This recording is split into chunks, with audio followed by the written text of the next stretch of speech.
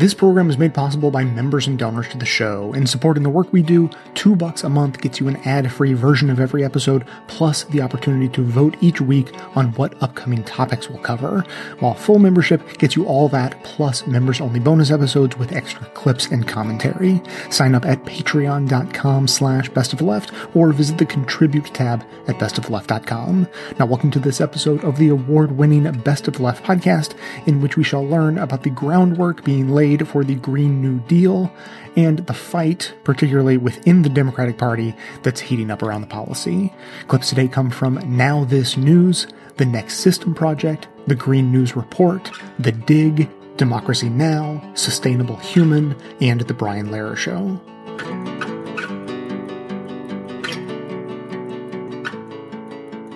It's time for a Green New Deal now. The two central problems of our time are climate change and stagnant wages, with widening inequality. A Green New Deal would tackle both. For decades, scientists have warned of the catastrophic consequences of carbon pollution and climate change. But the window is closing for action. Experts now predict that within 10 years, climate change will be irreversible, devastating the economy and threatening the health and safety of millions of Americans and countless people around the world. Meanwhile, the wages and economic prospects of Americans have stagnated for decades. The typical American worker now earns around $44,500 a year, which isn't much more than what the typical worker earned 40 years ago, adjusted for inflation.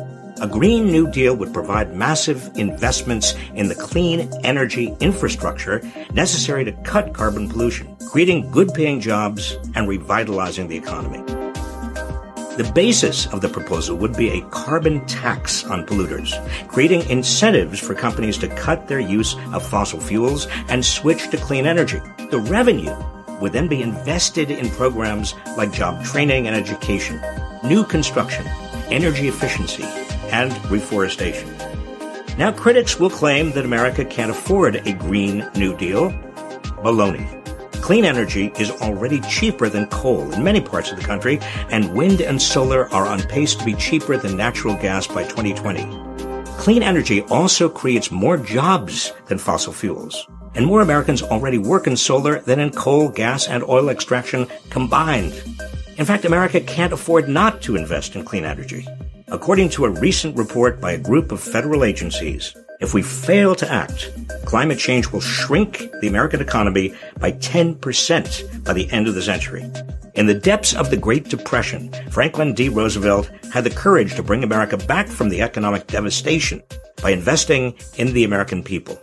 It's time to renew that spirit to meet the challenges of the 21st century.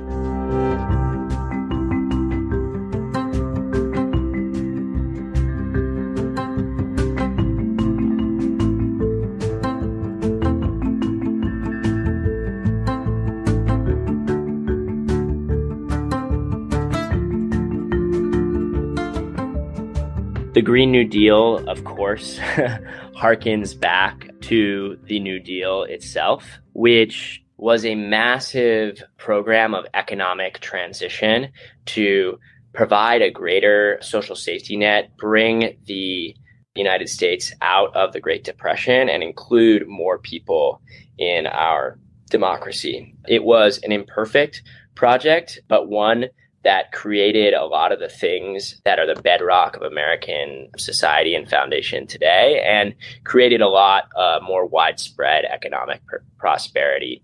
And it wasn't just one bill or one piece of legislation, but rather a framework to move towards a better society.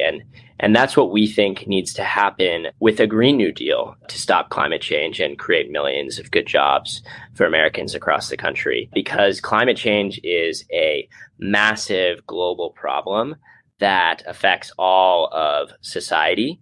And it's not going to be just one level of government or one small piece of legislation that can move all this forward, but a national economic, industrial mobilization on the scale or perhaps greater than what we saw with the New Deal or the transition that was made to move our economy to fight World War II. Something like that, something big and bold like that is what's actually needed. What science is telling us very clearly is needed to address climate change, because a month ago now, the world's top scientists issued a new report where they sort of clarified the level of societal transition that is necessary. And basically what they said is that we need to wholesale transform every aspect of society towards zero emissions and sustainability as fast as possible globally. If that does not happen in the next 12 years from today, if that does not happen by 2030, we may risk irreversible climate impacts that could damage and completely cripple human civilization as we know it.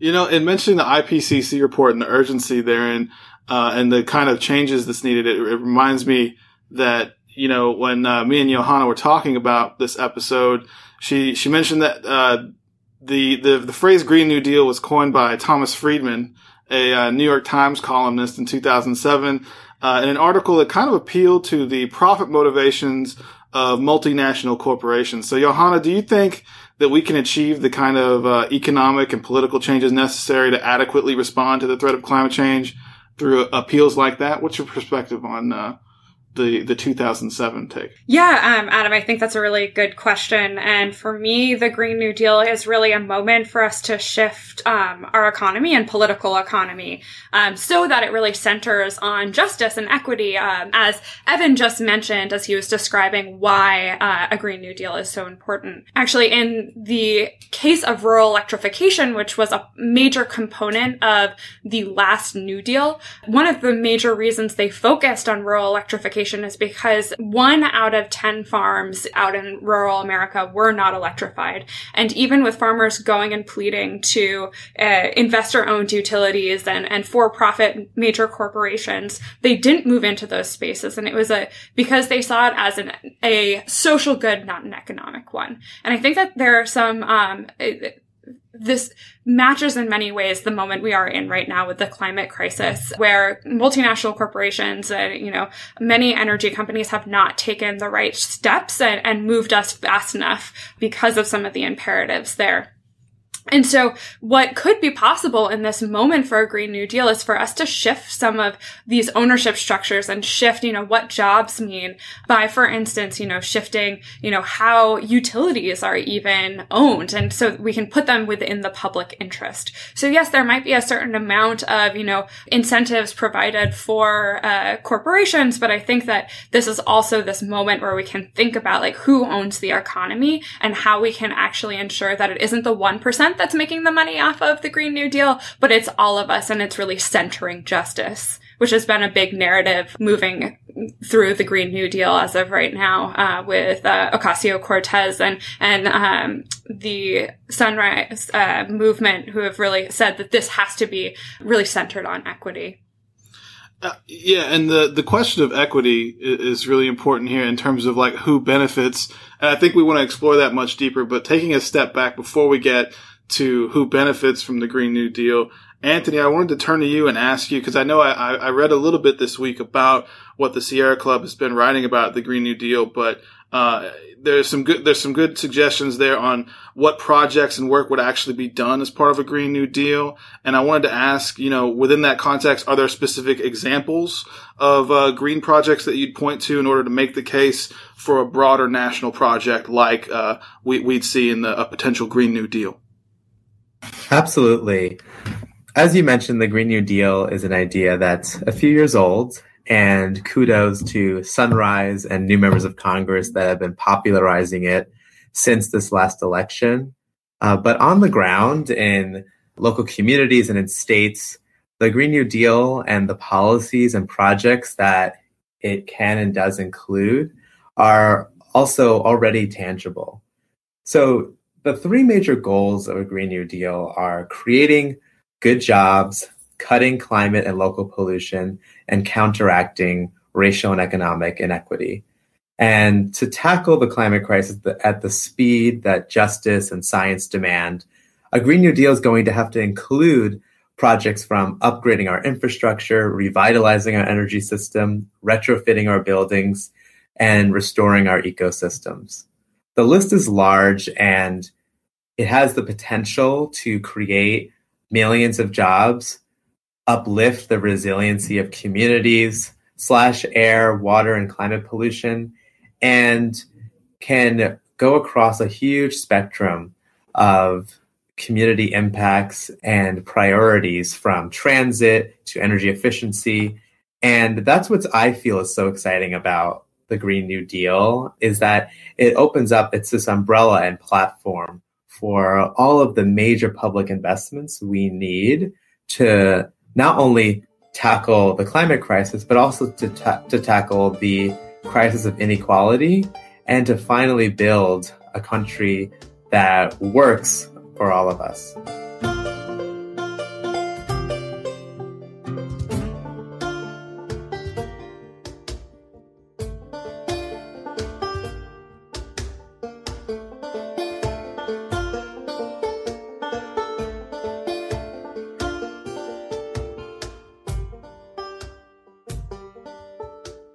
Americans are waking up to the need for action on climate change, according to a new Reuters poll that found broad consensus. More than 70% agreed with the statement that the U.S. should take aggressive action to slow global warming, and that it poses an imminent or serious threat to the United States, including a majority of Republicans. A different poll from Yale Climate Communications found strong bipartisan support for the Green New Deal. That's a proposal from some Democrats to accelerate the transition away from fossil fuels to clean, renewable energy. The Green New Deal would set a national target of 100% zero-carbon electricity by 2030, upgrade the nation's energy grid, buildings, transportation infrastructure, and energy efficiency, and provide training for the jobs to accomplish it all. 80% of respondents supported that, including 60% of Republicans. However, Huffington Post warns that previous research shows voter support for bipartisan policies tends to collapse when they're told it's supported by a politician from the opposite party. So get ready for the climate change denial industry to smear the Green New Deal as a partisan policy to undermine it. And to undermine the majority Republican support for it.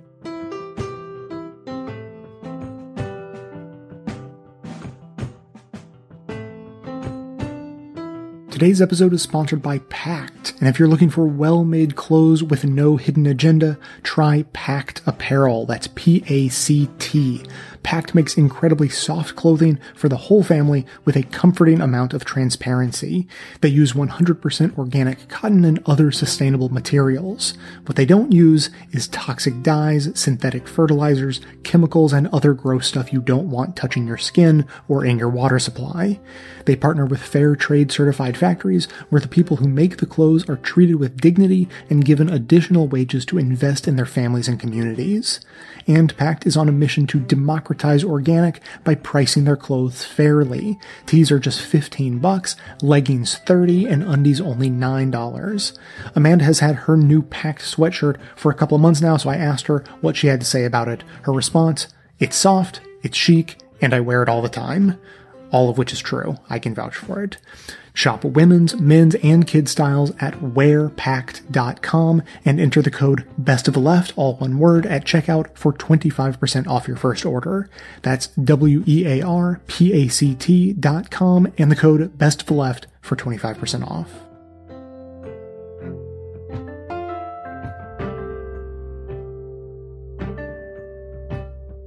It's been this kind of new generation of young left women entering the House who have been at the forefront of pushing the Green New Deal, and the establishment Democrats see this proposal to create a select committee to look into what a Green New Deal would look like, as they see it in kind of like realpolitik terms, maybe not incorrectly, as something that challenges their authority, because as senior members of the party establishment, they control all of the committees that legislation would normally move through. Yeah, and it's a threat to their power. And also, one of the provisions of the resolution is that nobody who takes money from the fossil fuel industry, campaign contributions from the fossil fuel industry, can participate, which for many Democrats is a big problem, who do take a lot of money from fossil fuel interests. And so I think that is, I don't think anybody has come out and said, I oppose this because I can't bring the fossil fuel industry's opinion into it. But I think that's certainly sort of in the minds of some people. So one of the key things that the Green New Deal does is to connect economic justice and the green energy transition, which are two things that conservatives, the fossil fuel industry, and the Trump administration have cynically but all too often successfully pitted against each other.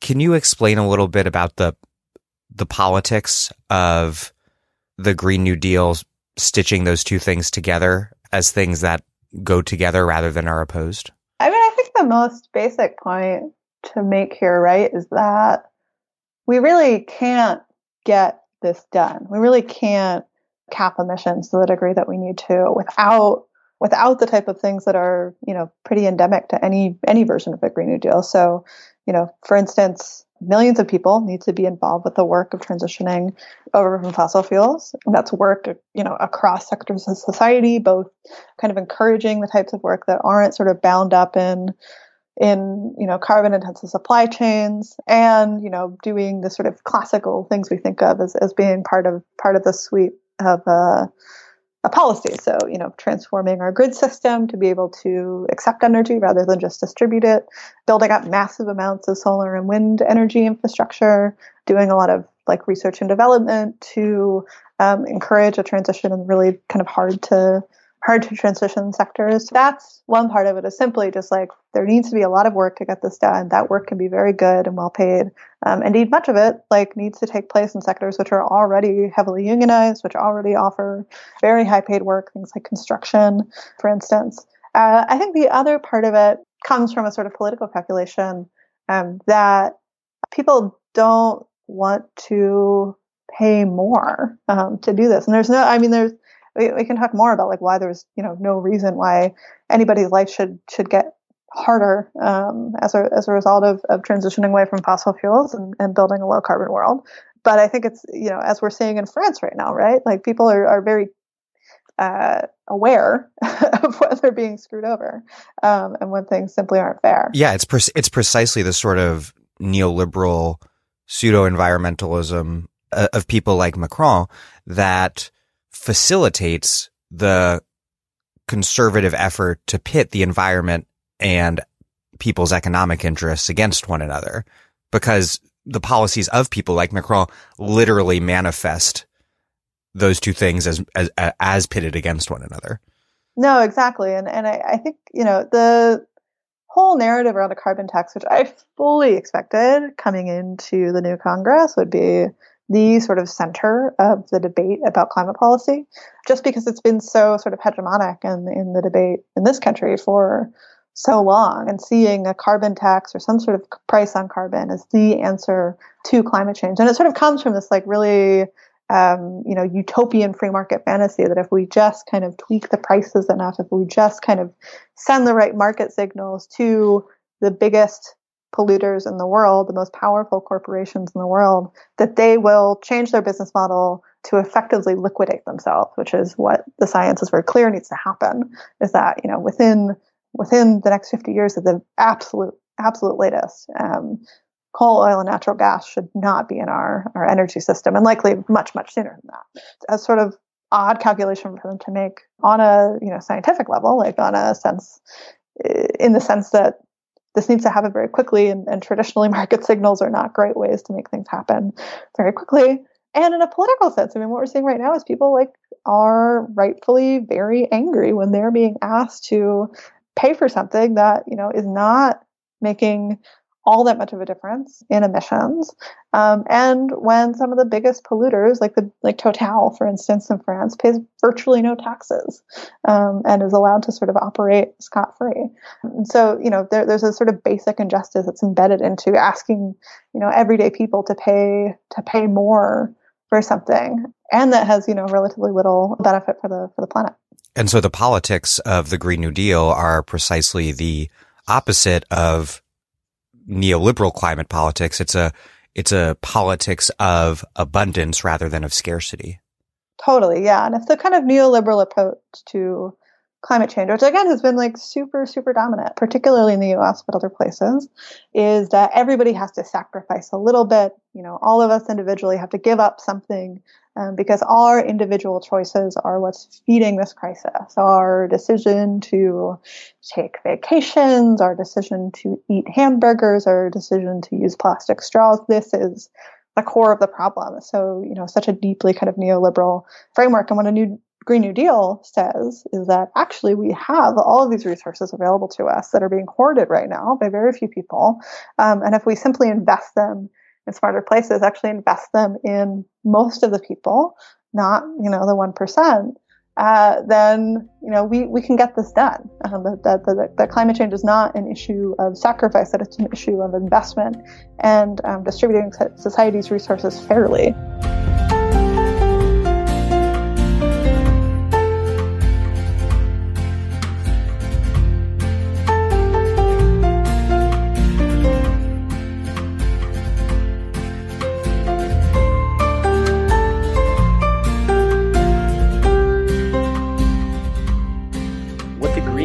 Is really about, just like the New Deal, was about enshrining what the values and rights of our society truly are. And with the Green New Deal, we're trying to say that we have a right, every community, no matter your zip code, no matter the color of your skin, has a right to clean water, has a right to clean air, has a right to good food and healthy communities, has a right to a livable future, and perhaps most importantly, has a right to a dignified life and good family-sustaining jobs.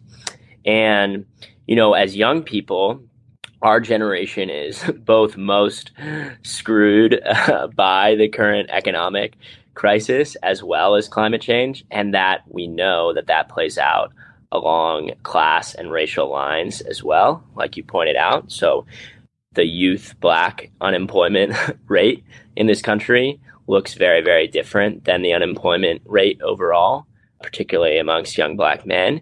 And that is also that although we may have a smoothed out unemployment rate across the country, that sometimes poverty and unemployment can be hyper localized within communities. With the job guarantee, what we really want to say is that there are so many people in this country in need of good, meaningful work.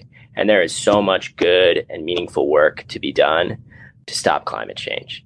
And by including this provision around a job guarantee, we can say that no matter what community you live in or what your job currently is, it has the ability to diversify local and regional economies and assist with a just transition. And there will be other measures needed in a Green New Deal to ensure a just transition, but we think that a job guarantee can be a critically important part of that. Yeah, I think that it's a really good point, Evan, and a jobs guarantee is a really integral part of how we move a Green New Deal forward in a way that really does center equity. I think there are really interesting intersections with organized labor as well here, where, if we're trying to create long-term jobs that have wages and working hours that have been, determined and are providing jobs on the long term that are, family sustaining wages, organized labor has historically been a major part of that. And I think that it does intersect in many ways with a jobs guarantee as particularly an apprenticeship role, and creating relationships between a jobs guarantee and unions will be important as we're building up some of these new trades, particularly in things like electrification, where we're electrifying more and more of our economy. If we can start to train people up through the jobs guarantee and then shift them into unionized labor, that can provide us kind of the longer term haul for folks and train people up for the long haul. The job guarantee is also something that we are exploring here at Sierra Club, about how both communities and workers are heard in our response to this crisis. And as a union member myself, labor solidarity has taught me that a Green New Deal must center both the communities most impacted by industry and those who are threatened to be left behind in its absence. And so the jobs created by this approach must be high road union jobs family-sustaining wages and benefits, safe working conditions, and as Johanna mentioned, having key training and advancement opportunities, so that this is actually a material and transformative transition that doesn't just serve one or two of our issues, but actually brings all our people forward. Yeah, and to build off of both of those points, the last thing that I would just add about a job guarantee is the way that it would work would be mandating a certain amount of jobs that would either be directly provided by the government or through government contracts, through public-private partnerships. And what you can do with that is create standards for what types of jobs those need to be. And so you can say that all of these jobs need to be at a minimum paying $15 an hour, that they need to be union jobs that are allowing the right to organize for public or private workers, and so much more, benefits, et cetera, et cetera.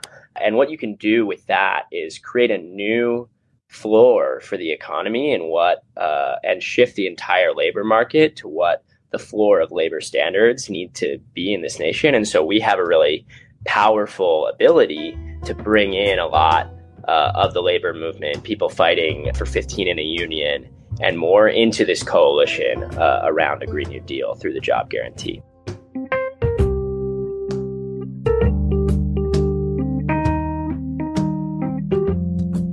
Today's episode is sponsored by Madison Reed. Amy Errett founded the company in 2013, naming it after her daughter, with a mission to revolutionize the way women color their hair. As is so often the case, the status quo options either left much to be desired or cost way too much. Madison Reed offers the quality of a salon, the convenience and affordability of at-home hair color, and an ammonia-free formula with ingredients you can feel good about. You'll look like you just came from the salon, but without the huge time commitment.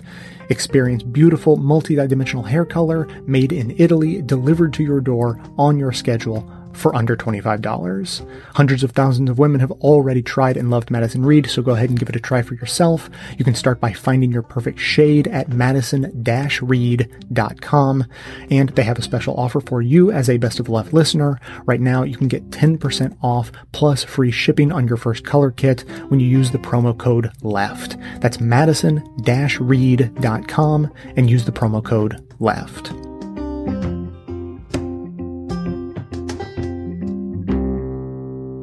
House Speaker Nancy Pelosi is facing criticism from some climate activists for failing to back a Green New Deal. Last week, Pelosi announced the formation of a new select committee on the climate crisis headed by longstanding Florida Congressmember Kathy Castor.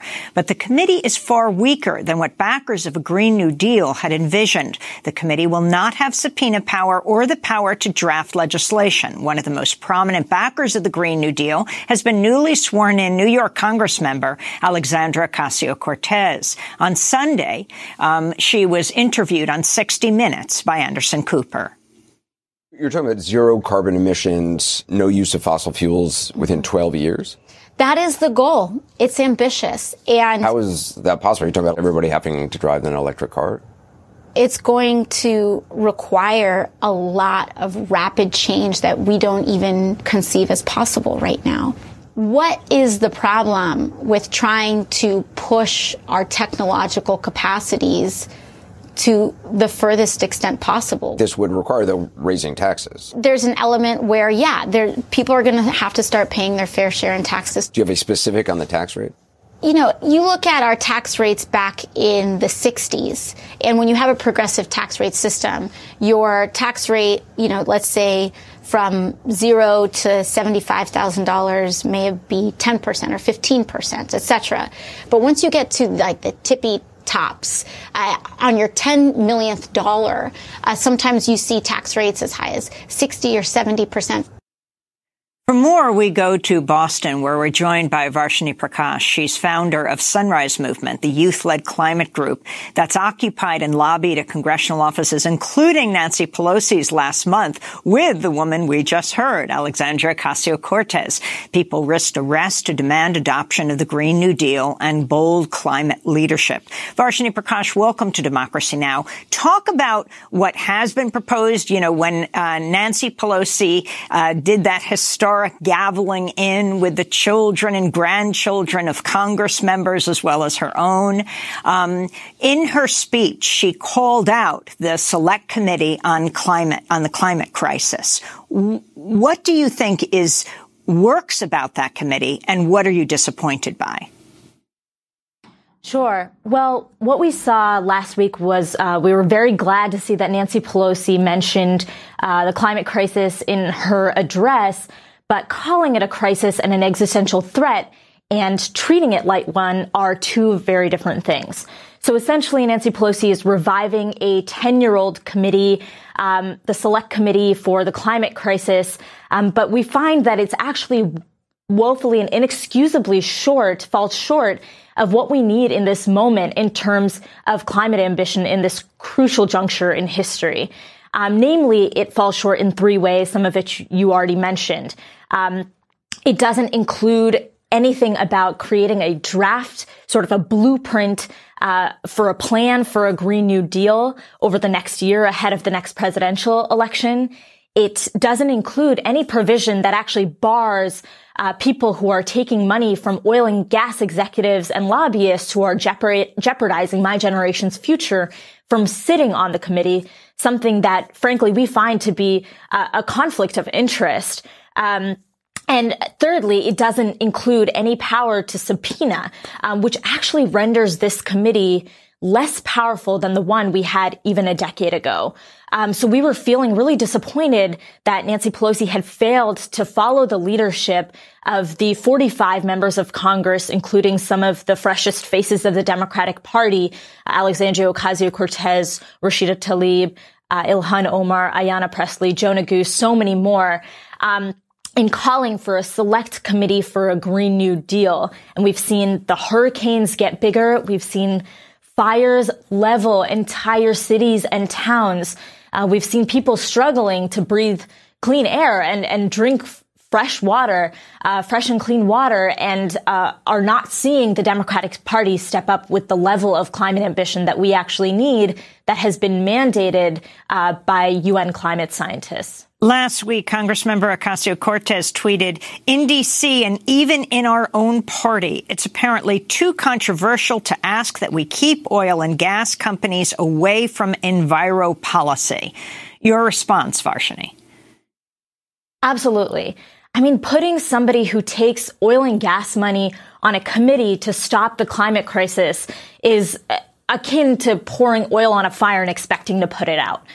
We're talking about a fundamental conflict of interest.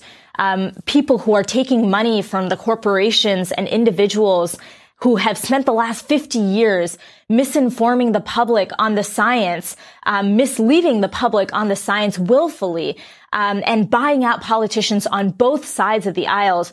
For sure, the GOP, but also a large number of Democrats, should not be having a seat at the table in crafting and holding these public hearings and informing the public about the severity of the crisis and building the consensus around the solutions to do it.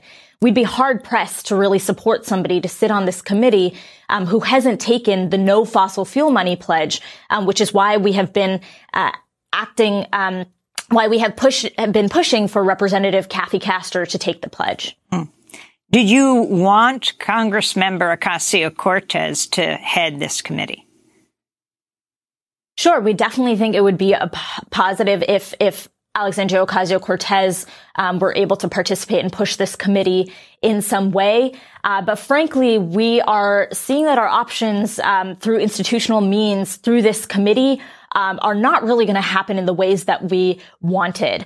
So we're actually looking at not just pushing this select committee on a climate crisis to be better and push for the real solutions to the climate crisis, what UN climate scientists are saying, unprecedented levels of change to our economy and our society over the next 12 years. We actually are realizing that we need to take this fight to a Green New Deal beyond the Beltway and to the American people. Pelosi's office said they'd meet with you. Have they? Yes, we met with them prior to the announcement about the select committee. And what came out of that discussion? Well, largely they said they were supportive of our aims and then created the select committee for a climate crisis. So it feels a little bit a bit of a contradiction to say that they're on our same page, but not to include any of the clear demands and provisions that we had asked for previously. It's clear that the select committee for the climate crisis is largely going to be a number of public hearings or information gathering, and frankly, the time to raise awareness about the crisis is over. And at this point in history, we need to start developing the plans to actually confront the crisis and lay the groundwork. We're clear that we're not going to be able to ramrod legislation through in the 116th Congress. That's obvious. With a Trump administration that is completely bought and sold by fossil fuel executives and a climate denying Senate. But we can start to lay the groundwork in these next 2 years for what an actual plan might look like. And that is an opportunity that Democrats are missing right now. You did not get your demand for fossil fuel funded lawmakers not to serve on the committee. Will you protest those or highlight those that are chosen for this committee? Will you ask that they stop accepting that money? Absolutely. I think we will ask every single member on this committee to reject oil and gas contributions, oil and gas executive and lobbyist contributions, and prioritize the health and well-being of our democracy, our society, and our climate instead.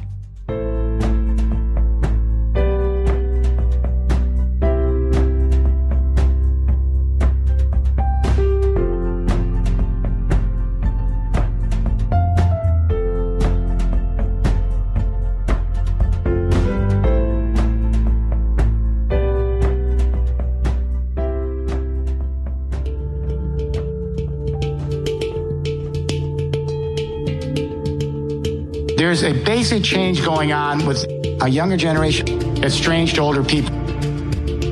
There's a change in the way you define freedom, the way you define power, and the way you define community. And these changes really suggest the real revolution. For my generation and generations before me, freedom was very simple. To be free is to be an autonomous agent, to be self-sufficient, to be independent, to be not beholden to others, to be an island to oneself so that one can have freedom as exclusivity.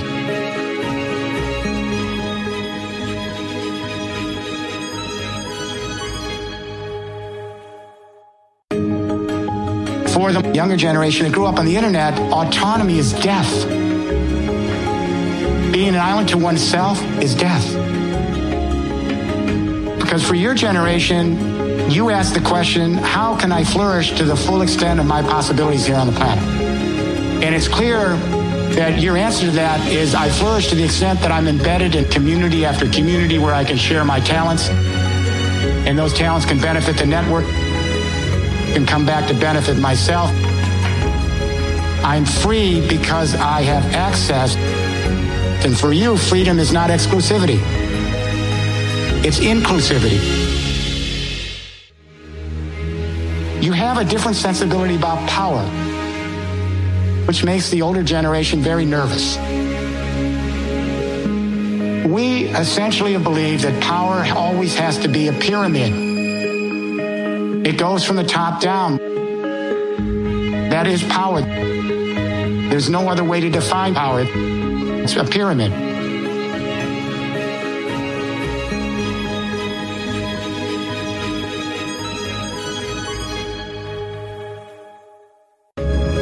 But young people that grow up on the internet, it's strange because you grew up thinking that power has to do with the networks you're engaged in. For you, power is not vertical, it's lateral. For you, power is being enmeshed in network after network where you benefit each other. Open source. And finally, I think most importantly, we're seeing a change in the way a younger generation perceives identity to community. I grew up in a nation state. We were very clear on community. That is, each individual is born to be an autonomous agent, and we're each sovereign. And each of us compete with other sovereign individuals in the marketplace for scarce resources in a zero-sum game. Our nations represent us because they are sovereigns. And they represent all the millions of individual citizens who are sovereigns against other nations. And each nation then competes with every other nation for scarce resources in the marketplace or the battlefield in a zero-sum game. Here's my question. Does anyone here believe that we're going to be able to address climate change and bring the human family together and take our responsibility for our fellow creatures and the earth we live in with that worldview?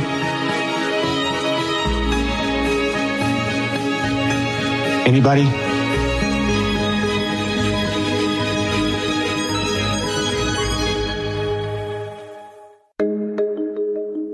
What we're beginning to see with a younger generation, and I don't want to overstretch this, but I'm beginning to sense a shift from geopolitics to biosphere consciousness.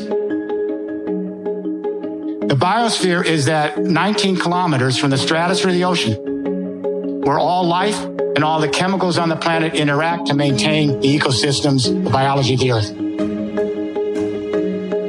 These kids are learning ecological footprint. We actually have young people coming home, and at dinner time, they're asking their parents where the hamburger came from on the table. You're saying, did that hamburger come from a rainforest? Did they have to destroy the trees for 4 little inches of topsoil, which only gives you 3 years of grazing, so that that cow could become my hamburger?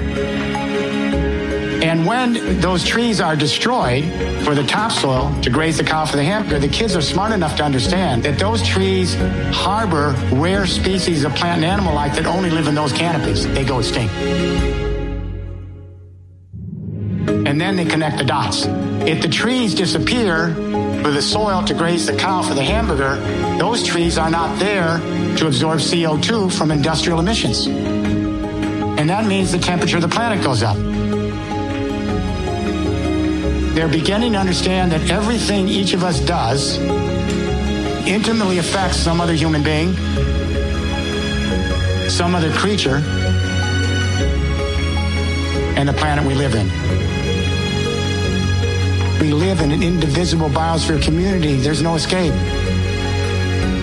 This isn't just academic. Our well-being depends on the well-being of the whole system and all the creatures in it. We all have to really come together. We've got one generation to lay down this new biosphere consciousness. Pass on this legacy so when your grandchildren look back at you, they can say you did the right thing. You helped replenish the planet, got us off carbon, helped show our proper respect to generations not yet here, including our fellow creatures.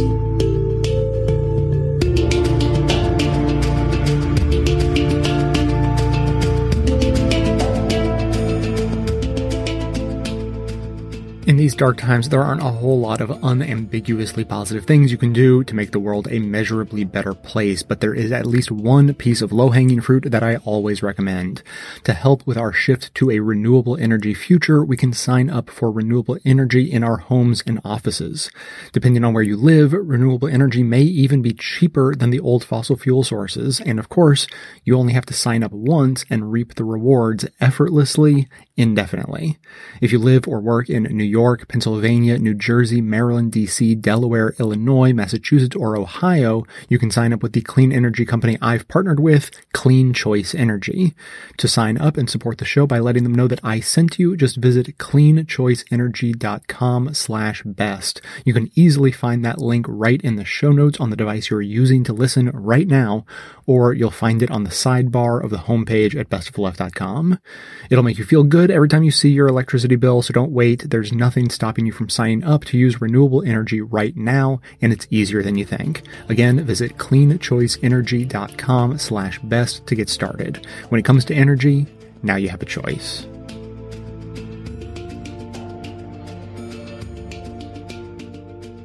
On Tuesday, New Jersey Congressman Frank Pallone, Democrat and the new chairman of the House Energy and Commerce Committee, made some news on our program when he rejected the idea that his Democratic Energy Committee members, including himself as chairman, should shun contributions from fossil fuel companies. Now, in just a minute, we're going to get a response to that news from a co-founder of the Sunrise Movement, which promises the idea of a Green New Deal and has protested outside Congressman Pallone's office. To set this up, though, we're now going to replay the full 3-minute exchange from Tuesday's program. I had just asked him about his decision to keep taking fossil fuels campaign donations, even though he now heads the committee that regulates energy. I am not a person who advocates saying that, you're not going to take money from specific industries or specific people associated with industry. Let me give you an example. For example, I think that one of the charges was that, you shouldn't take money from utilities, right? Well, to be perfectly honest, some of the utilities in my district, which support me, are some of the best utilities in terms of moving towards green initiatives and trying to get away from fossil fuels and encourage renewables. So I just think that this idea that some of them may, but they may also have individual policies that they're trying to get through Congress or resist when Congress debates them, that would set up, especially now that you're chair of Energy and Commerce, a fundamental conflict of interest to be taking donations from that sector at all. Why wouldn't that be the case? Well, the problem, Brian, is that, where do you draw the line? Okay, so does that mean that, somebody who works for the utility can contribute to me? Or, for example, we have jurisdiction over healthcare. So does that mean hospitals can't contribute or doctors can't contribute or health insurance companies can't contribute? And then, we have jurisdiction over the Internet. Does that mean that nobody who's involved with Internet or software can contribute to me? Well, I think the progressive wing is trying to draw the line at fossil fuel related companies, and I guess that would include utility companies, because fossil fuel companies, they argue, should be seen as tobacco companies have been seen in the past, and you don't take contributions from tobacco companies, I presume. I don't think that I've ever, as a matter of policy, I don't think I've ever drawn a line and said that just because someone or some company, has business before our committee, which 60% of the legislation in the House of Representatives comes before the committee, that person or corporate, well, I guess you why can not say corporate, because I just think that if you start going down that road, then nobody can contribute to you. I mean, and that's ultimately where we go. Now, that doesn't mean to say that, I've been a big advocate for having a system where, you have a small contributions and the government matches the funds and, the government has limits on contributions. But to just say that, anybody who somehow does business with our committee can't contribute, I think that goes too far. This is a big debate within the party, right? This is why people are getting primaried and going to get primaried, right? I don't think so. I mean, I don't see it as much of a debate within the party. So we're back live, and that was Congressman Frank Pallone from New Jersey, the new chairman of the House Energy and Commerce Committee, on our program on Tuesday, stating at the end there that there's not much of a debate within the Democratic Party on the idea that Democrats shouldn't take money from fossil fuel companies. Now, this push to shun fossil fuels money was brought on largely by a grassroots movement called the Sunrise Movement, the same group that you may have heard protested at both Congressman Pallone's office and the office of House Minority Leader at the time, now the Speaker of the House, Nancy Pelosi, in December. And joining me now to talk about all of this and with a response to that interaction with the congressman is Varshini Prakash, co-founder of the Sunrise Movement. Varshini, thank you so much for coming on. Welcome to WNYC. Thanks so much for having me, Brian. It's a pleasure. How much of that was new to you? How much were you surprised to hear Congressman Pallone say in that exchange? I will say not so much was new, still felt just as shocking and frustrating. But we'd had almost a extremely similar conversation with him a few months back when we actually confronted him at his office asking why he was so vocally opposed to the Select Committee for a Green New Deal that Representative-elect at that time, Ocasio-Cortez, had put forward, and if his 100,000 plus donations from fossil fuel PACs in 2018 had anything to do with that. What is the status of the Select New Deal? Well, there isn't a Green New Deal committee. I think this is where Pelosi drew the line. But There is a new Select Committee on Climate Change. Yes. How fine a distinction is that for you, and how happy are you with the creation of a new Select Committee on Climate Change?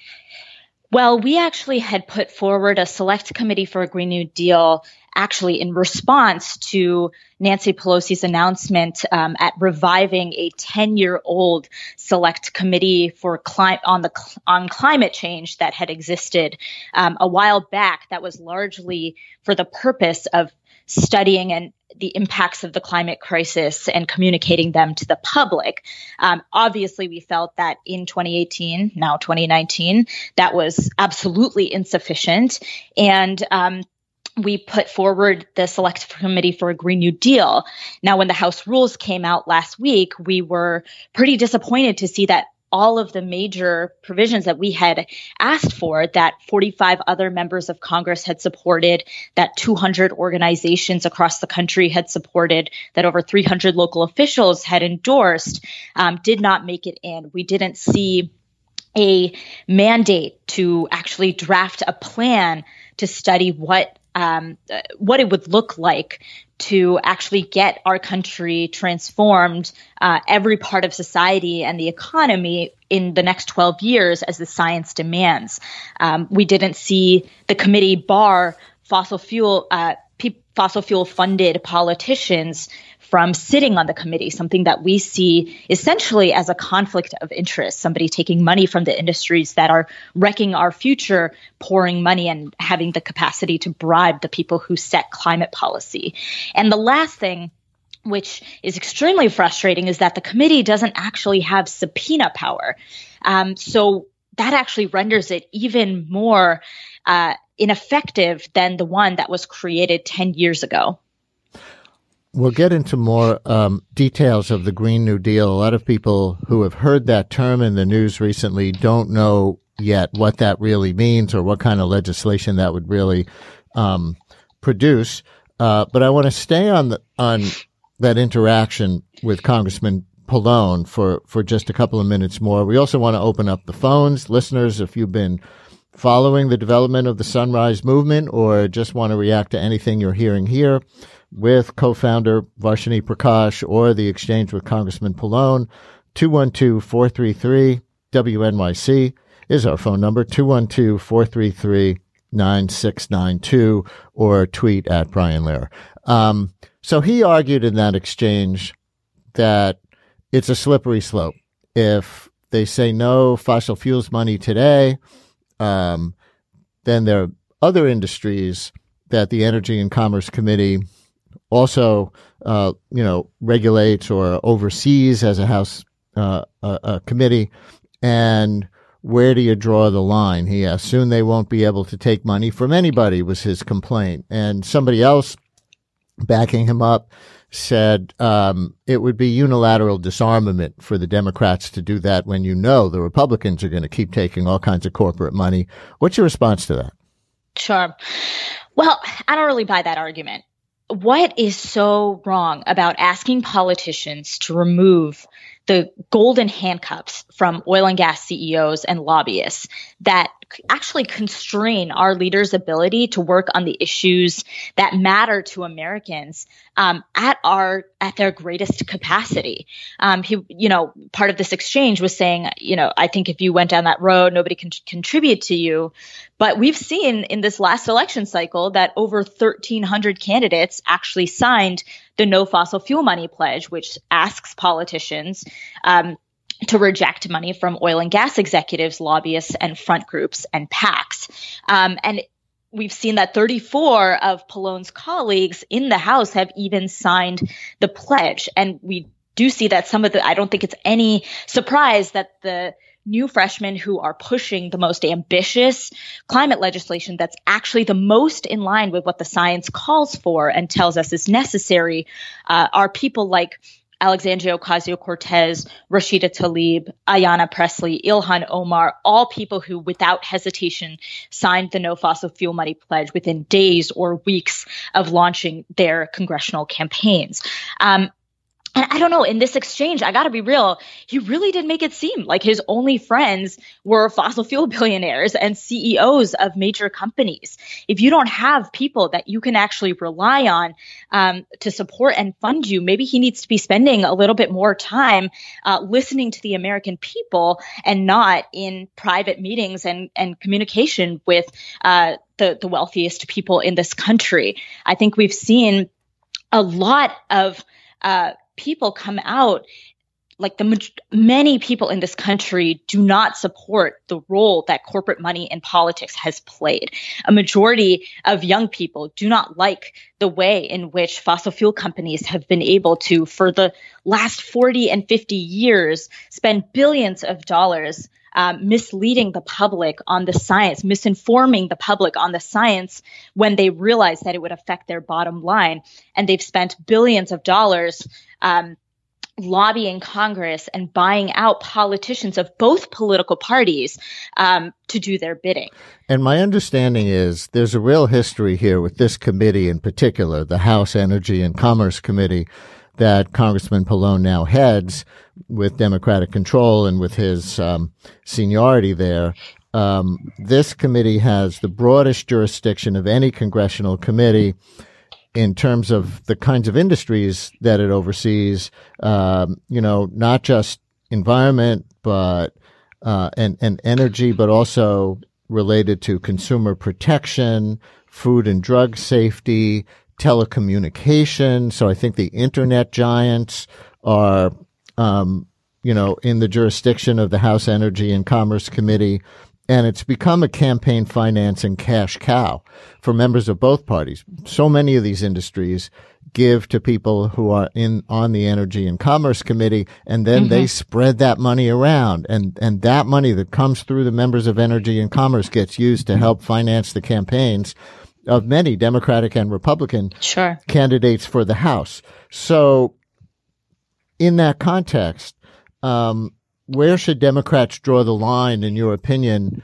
Should it be only at fossil fuels? I understand the reason for singling out fossil fuels, but do you also want to go further and say, you also shouldn't take money from internet companies, or you also shouldn't take money from food manufacturers who do business across state lines and therefore come under your committee's jurisdiction? How far do you go, or do you want to go? Sure. Well, I think it's actually interesting what he said at the end there about there not being a debate about this within the Democratic Party. And I fully think that that is untrue. And some of the most inspiring, people-powered, values-driven candidates who won elections in 2018 were people who have completely sworn off corporate PAC money, who raised all of their money through small dollar donations, and did so to communicate a value system that is based in representing the many over representing the interests of the few. And I think we've saw that with people like Ayanna Pressley, who actually represents me where I live in Massachusetts, that we saw that she was willing to go out on a limb and take a moral stance on the issue of perhaps taking the No Fossil Fuel Money Pledge and actually pushing for 100% renewable energy by 2035, while her incumbent opponent was not. So I think there's a really vibrant conversation that is happening right now. And I think that if any politician, especially any Democrat, wants to remain relevant and garner the energy, the votes, the passion of young people in America in this political moment, they would do well to take the No Fossil Fuel Money pledge and back a Green New Deal.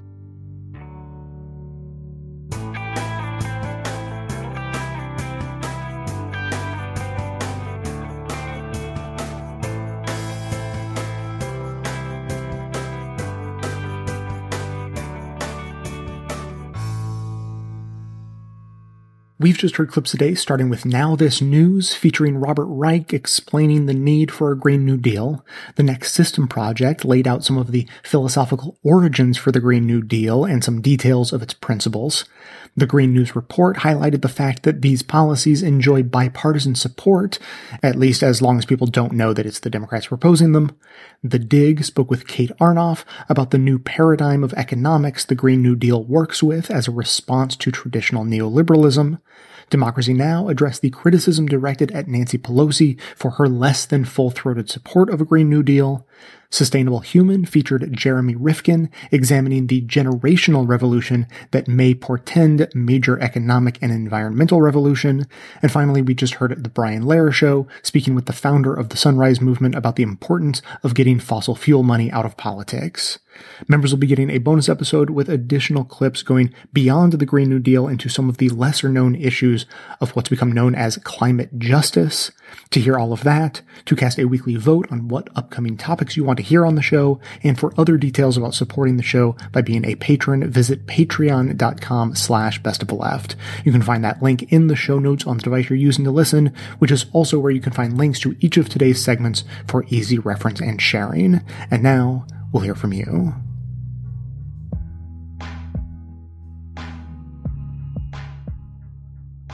Jay, this is Jack from Georgia. I wanted to call in about political correctness because just listening to your monologue about feelings, and it got me thinking about that. I tweeted something out about this a while back, and effectively what I think, and maybe I've just said this, I'm not sure, but the conservative idea that political correctness is run amok is a false one because their idea of what is political correctness is wrong.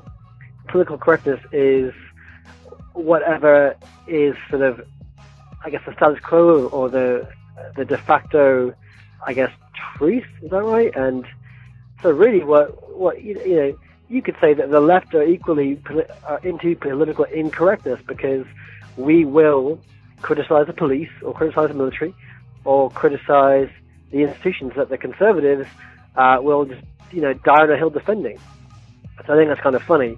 In their framing of being against political correctness is simply wanting to be allowed to continue to say disparaging things about minorities and be offensive.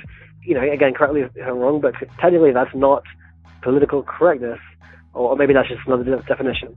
Anyway, I'd be curious to hear your thoughts or anyone else's about that. And maybe I'm completely wrong, but I don't know, it occurred to me a while back, and I thought I'd share it because I remembered that after hearing your feelings section. Anyway, thanks very much. Have a good holiday. Cheers. Bye.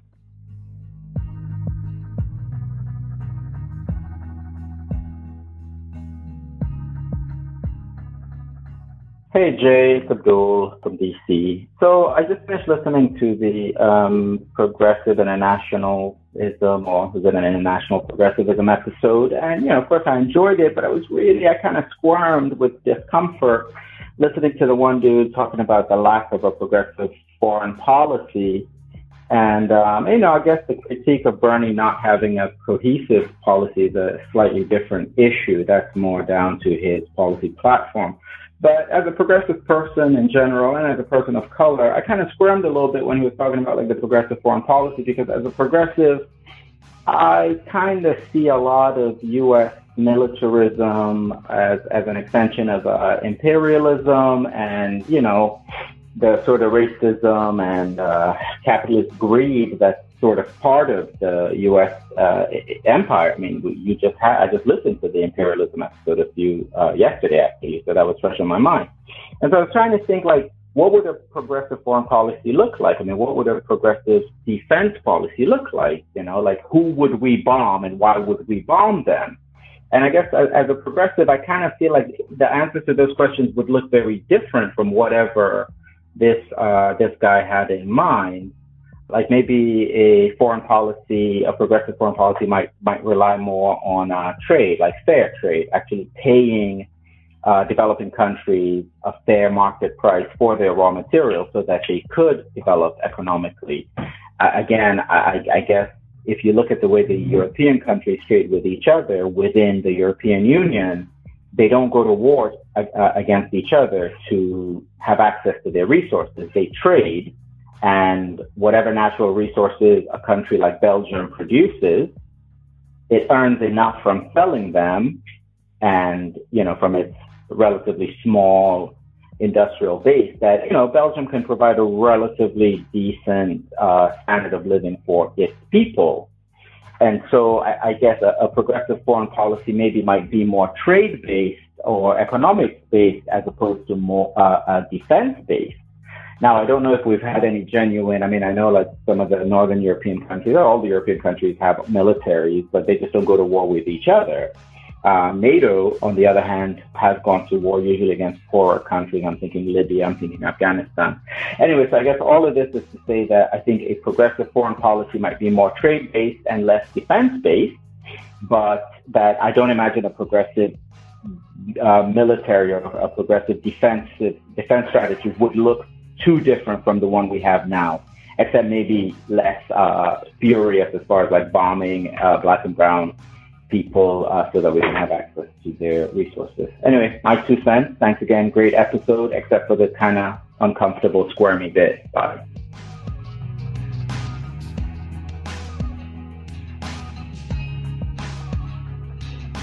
Thanks for listening, everyone. Thanks to the volunteers who helped gather clips to make this show possible. Thanks to Amanda Hoffman for all of her work on our social media outlets and activism segments. And thanks to all those who called into the voicemail line. If you'd like to leave a comment or question of your own to be played on the show, you can simply record a message at 202-999-3991. First of all, quick response to Abdul on progressive foreign policy. I definitely think he's on to something. And just to add a little bit, this is completely random. Doesn't sound particularly interesting, but I'm reading American Foreign Policy Since World War II, the 20th edition.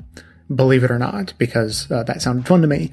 And what that book was reminding me of, just in the early pages of it, is that where America is right now is without the long-standing so-called soft power that America has had, you know, for quite a long time, you know, especially since the end of World War II.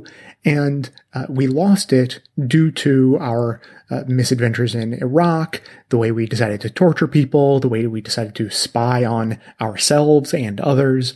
And so before all of that, other countries sort of used to see us as a generally benign or maybe even beneficent hegemon, and so they were sort of willing to go along with it.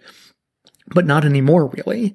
And so a progressive foreign policy should be sort of anti-imperialistic, as we have claimed to be in the past, but really never were that good at, and more focused on trade, but not just trade, but also aid, is sort of in the way we used to do things like the Marshall Plan, and so I would say to try to draw down our imperialistic tendencies, but with what power we have left, use it for good through, agreeing with Abdul, things like trade and aid.